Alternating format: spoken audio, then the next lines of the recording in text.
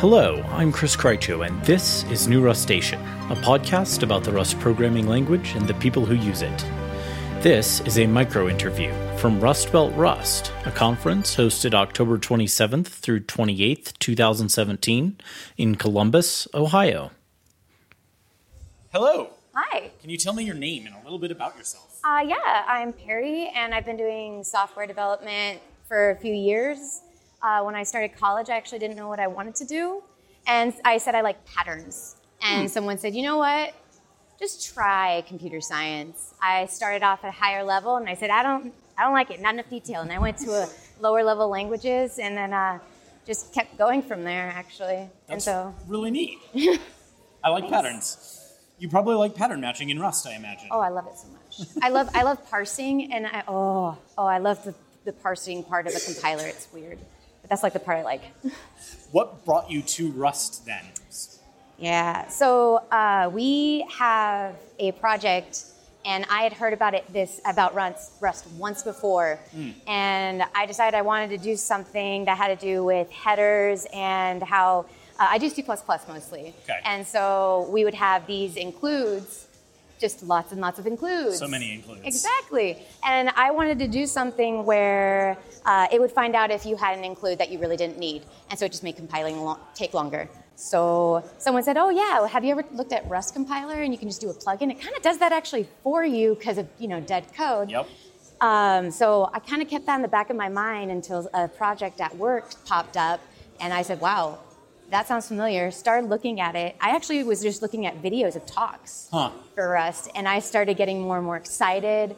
And a lot of the things that you do find as problems with C++, Rust kind of helps you with and kind of sets you up to succeed, which is awesome. And so that's somebody actually pointed out this Rust Belt Rust, and I just put it in. After I have all of October to go to other conferences, I was like, no, I'm doing this last one.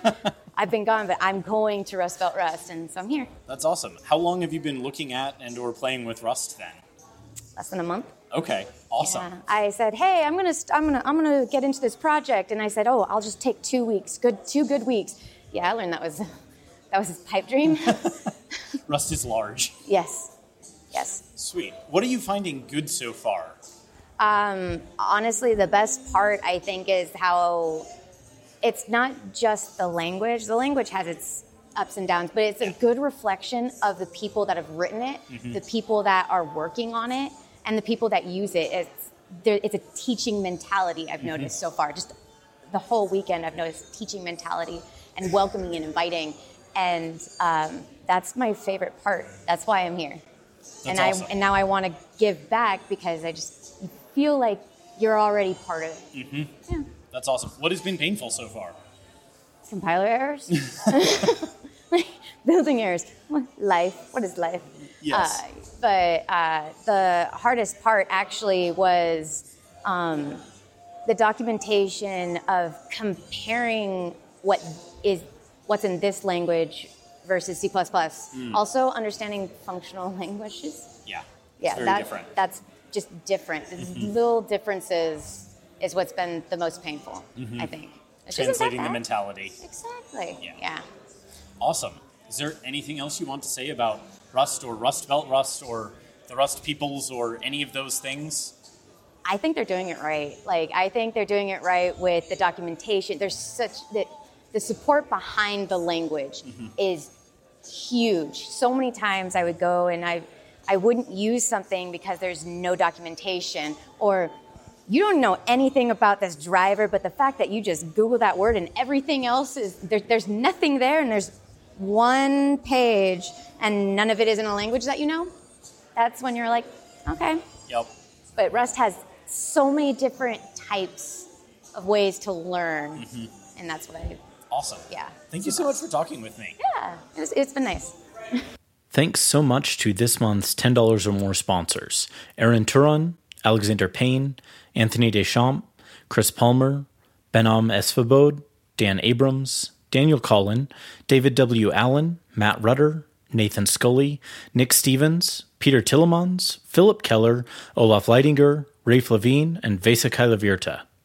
If you're enjoying the show, please let others know about it. In person is the best. Also on social media. You can rate and review it in your favorite podcast directory. Or if you're feeling extra generous, you can send some financial support for the show my way at patreon.com/newruststation, or as a one-off via any of a number of other services I've listed on the show website, newruststation.com.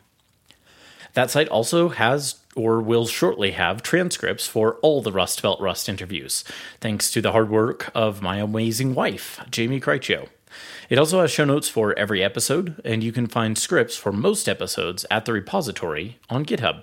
This show is on Twitter at NeuroStation, and I'm there at Chris Krycho. Tweet at me. I love to hear news, topic ideas, you name it. You can also respond in the threads on the Rust user forums, Reddit, or Hacker News. Or, and as always, this really is my favorite, just shoot me an email at hello@newruststation.com. Until next time, happy coding.